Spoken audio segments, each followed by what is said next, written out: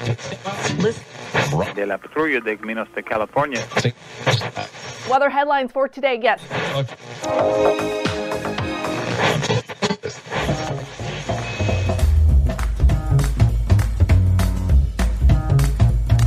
Welcome to the Revenue Generator Podcast, an I Hear Everything production. In this podcast, you'll hear how industry leaders integrate sales, marketing, product, and customer success into a single business unit with a common goal of optimizing their revenue cycle.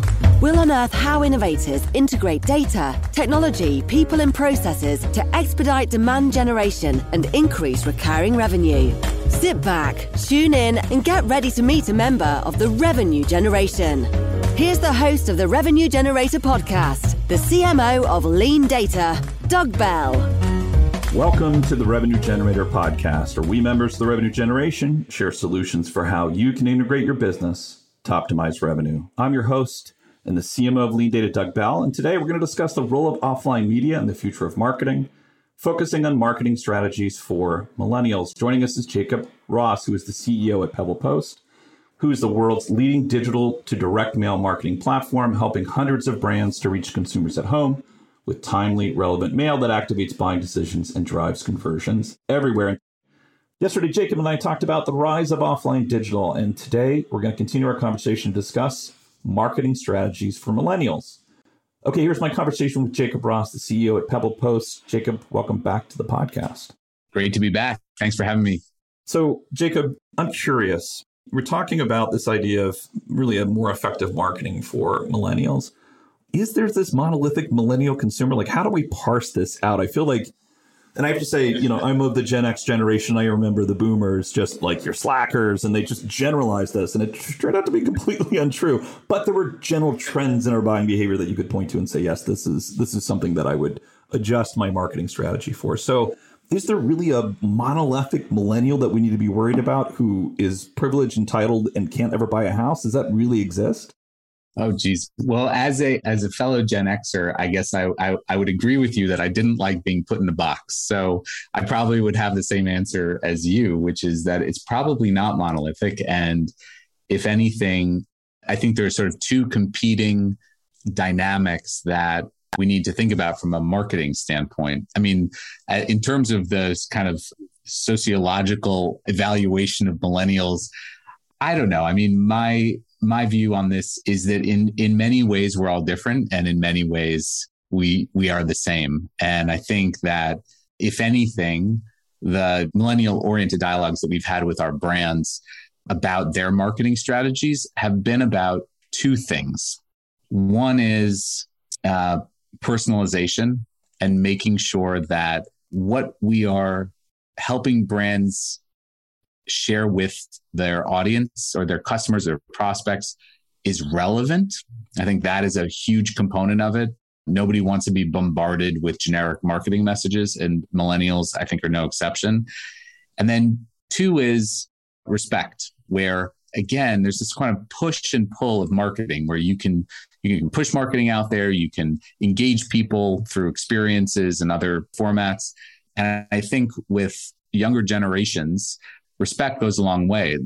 The concerns about data privacy among millennials and Gen Z are higher than any generation previously. And there's an intolerance for BS in marketing. So I guess those are, if I had to paint it with broad strokes, I'd say that those are the things. I mean, there's this meme that circulates around the internet every few years that kind of has somebody who's like, they have their computer and a stack of mail. And 20 years ago, the picture was, ooh, a piece of email. I just got an email. And there's this excitement around it. And yay.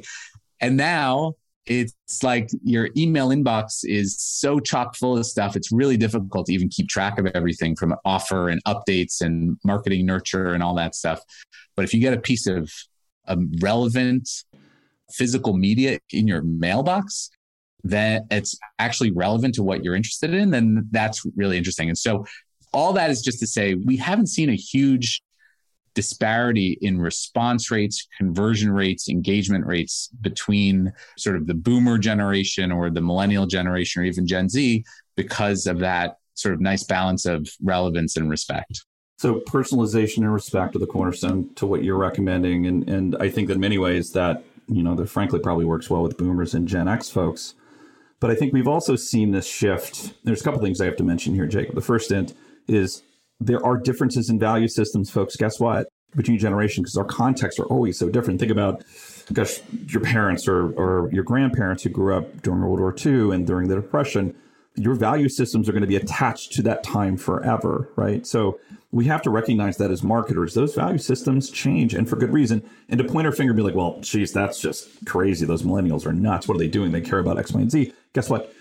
For B2B marketers, millennials are now moving into the buying cohort, right? They've gone from the people you hired 10 years ago, right, that were going to fill these junior roles. And guess what? They're now migrating to the point where they're actually becoming very influential in the buying process. So to kind of unpack all that, what we're talking about here is not just strategies for consumers that are millennials, but just understanding the millennial mindset. So are there things in your experience, Jacob, that would say that those value systems have changed in terms of how they look at buying? Have you seen kind of signals from those groups that say, we're going to buy differently than boomers and the best generation ever, Gen X?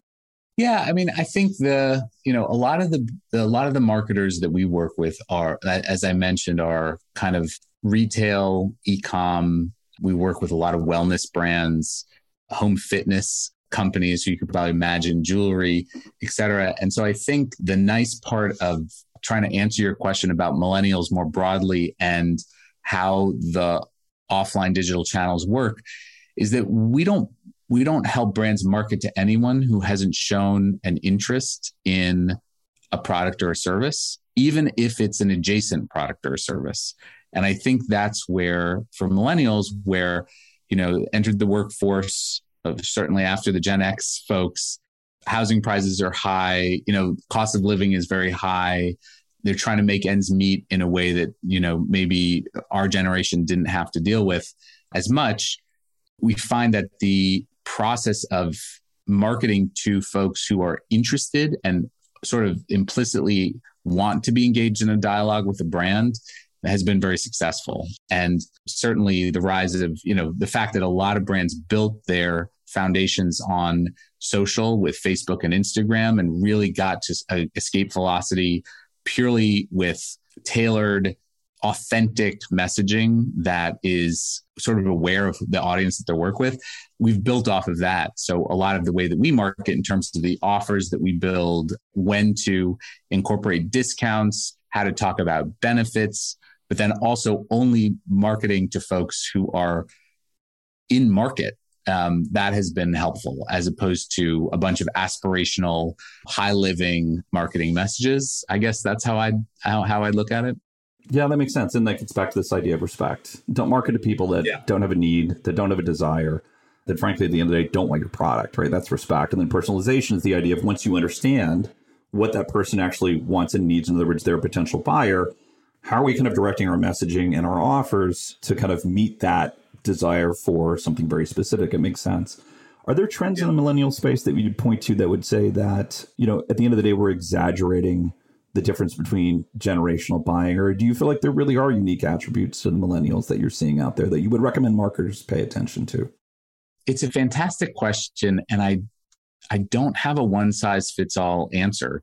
A lot of the brands that we work with, their target customer are millennials. And so their marketing strategies are tuned to kind of what we talked about, which is personalized, respectful marketing. And it's been really successful. I mean, the other thing is, while we don't have a lot of qualitative data on millennial sentiment, same research, I have the same research, 70% of millennial consumers feel that direct mail is more personal than online digital communications and are more likely to read promotional direct mail than email. So that's a general stat that I find very interesting.